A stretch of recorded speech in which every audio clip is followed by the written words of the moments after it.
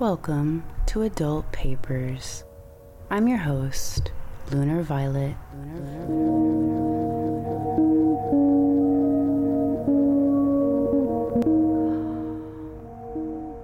I tried to plan out Season 2 in its entirety. Not because I wanted to, I'm more spontaneous than that, but in the name of efficiency. Predictably, though not to me apparently, it sucked. And what did it suck? All the joy out of the process, and I found myself not wanting to work on Season 2. So I stopped. Planning, that is, and just kept writing. So this episode found its provenance in a letter I wrote to a person I was dating but never sent. So the you in this letter was something of a temporary lover. Here's the letter. From this crouched position, folded over myself in 3 layers like a cat, that you once asked, "Why are you sitting like that?" as I was very much naked on the bed at the time, is how I find myself as I write this to you. To say I know why I'm exactly the way I am would be a lie. Though I do try to understand, and one of the things I know, the knowledge of which has taken me years to earn, I will express below.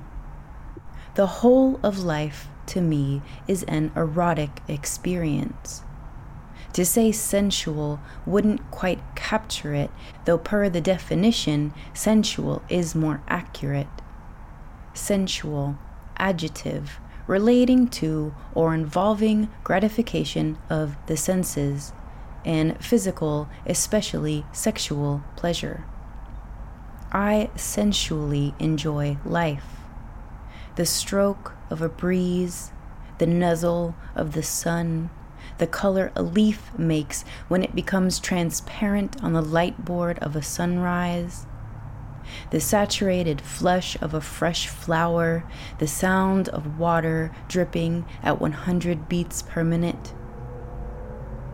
It often feels as if this weren't my first go-round at this human thing. Enjoying the pleasures of a human experience for their own sake comes naturally to me.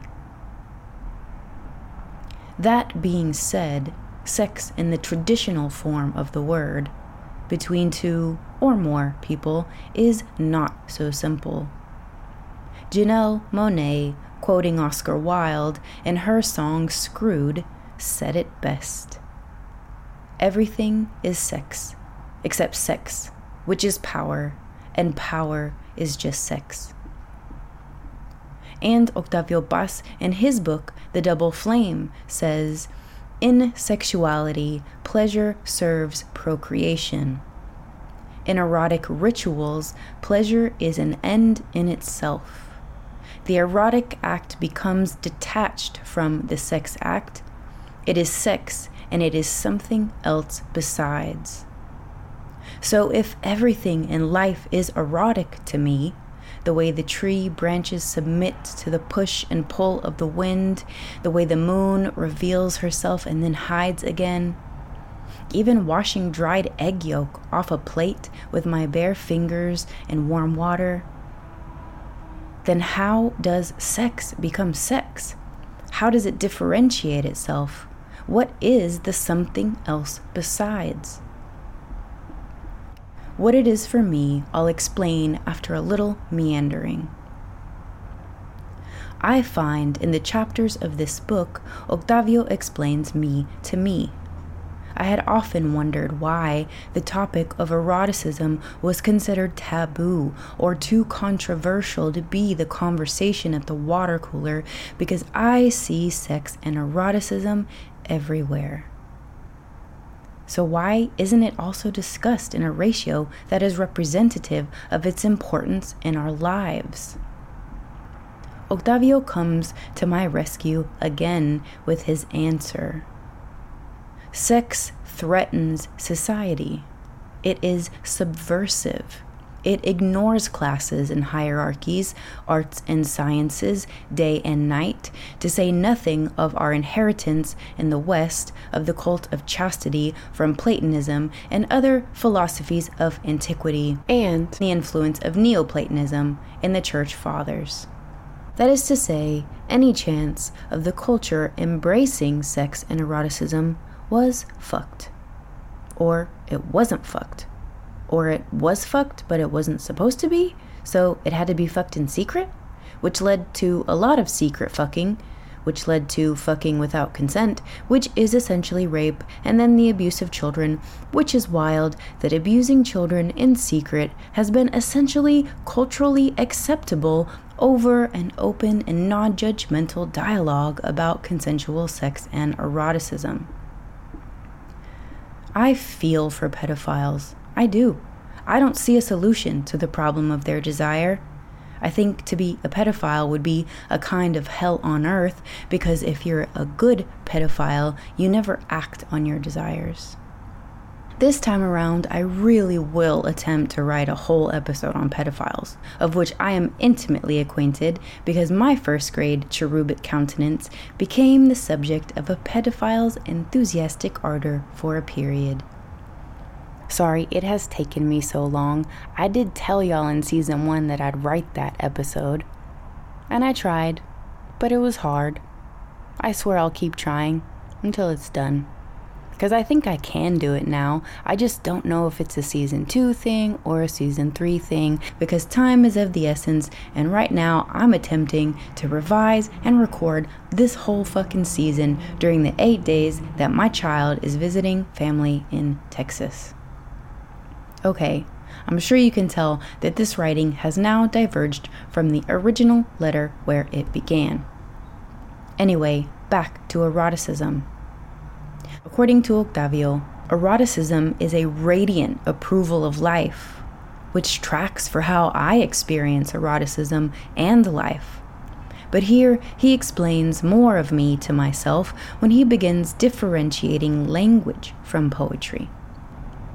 The relationship between eroticism and poetry is such that can be said, without affectation, that the former is a poetry of the body, and the latter an eroticism of language. Poetry eroticizes language. Poetry places communication in brackets the same way that eroticism brackets reproduction. It's no wonder then that my email, Violeta the Poet, while impossible to communicate over the phone, is the one that I've kept the longest, because it describes me better than the name on my driver's license, which isn't even available as a Gmail anyway, but also because when I say I'm a poet, it isn't because I write poetry, though I do. It's more that who I am is what poetry is. An eroticism of language, a bracketing of reproduction, invention, constant variation, imagination, desire, sublimations, perversions, originating in the senses but not ending in them. A ritual where pleasure is an end in itself. I originally wrote this letter to my temporary lover, whom I think might have been a clandestine fuckboy, trying to explain what sex was to me. He was coming over, or already had. The order of events is fuzzy now, but I had told him that no matter how much I seemed to want it, that he shouldn't give it to me. He failed, of course, and we fucked, but that was the end of our time together because I had explicitly told him that I will seem like I want it, because I do, but don't give it to me. I'm a sub, you see, and I had given my supposed dom a boundary. He was in control, so it was his job to maintain that boundary no matter what signals he was getting in the moment. Had he passed, we might still be dating. And this is what I was trying to explain. But I'm not a scholar of BDSM, and if anything, it's BDSM light. But there's not only psychology to sex to me, there's also spirituality and trust and of course intimacy. And for him to give in to my inspirations, let's say, meant that he failed the psychological component for me. I'm not attracted to, nor can I trust, a person who can't control and essentially master their desires. So then, sure, orgasms and merriment were had, but it ended up checking a box temporarily.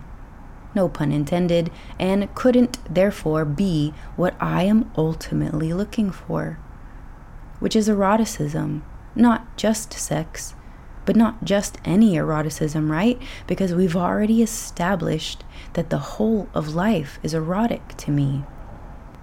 I'm looking for a kind of tantric, spiritual, transcendental kind of eroticism, which has to be scaffolded. And if the foundation of the scaffold can't be established, whether psychologically or trust-wise, i.e., I said don't give me what I seem to badly want, then that ascension simply can't occur. And that's the something else besides. That is how sex for me differentiates itself from the normal eroticism of my everyday life and from the constant motorcycles driving by outside. So I didn't send the letter, but I did clarify things. And of course, Octavio Paz explained more of me to me, and I got to fill the tank, so to speak. But most important was the clarification. I do expect my partner to have mastery over their desires. Otherwise, how could they be my master? A person who can't control their desires, I can't help but see as weak. And I can't submit to a weak person. I know it's a tall ask, especially of men who I do understand are fertile 100% of the time, which must be its own form of torture. Those few days a month when I'm fertile, I feel like a fucking cat in heat. How do you think I got my mini-me? She wasn't a thought experiment. She was a ticking time bomb, which might explain her personality. To feel like that 24/7 would be difficult, to say the least. Which might mean that the type of partner I need is in the minority and part of a type. The type that has mastery over their body and mind. Which really makes me want to talk about astrology and how my moon is in Ashleisha, which is the coiled snake.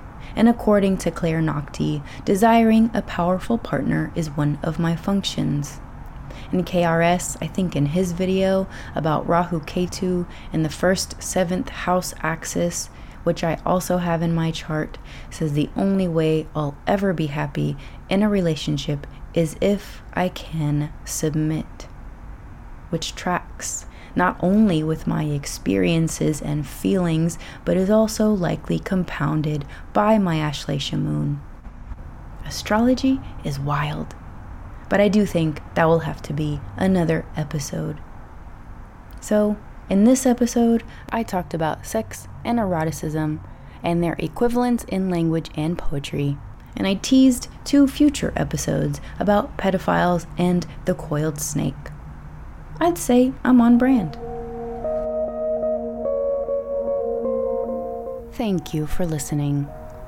If you like my often visceral, sometimes grotesque reflections, please subscribe and leave a review. I do it all. The music, the research, the writing, the editing, even the art. You can read my other ruminations in the form of fiction, creative nonfiction, and poetry, or hear my experiments in sound and voice, sometimes called music, at adultpapers.com. You can subscribe to my Substack at lunarviolet.substack.com to get every episode emailed to you with conveniently clickable links. And if email isn't your thing, they're also available in the Substack app.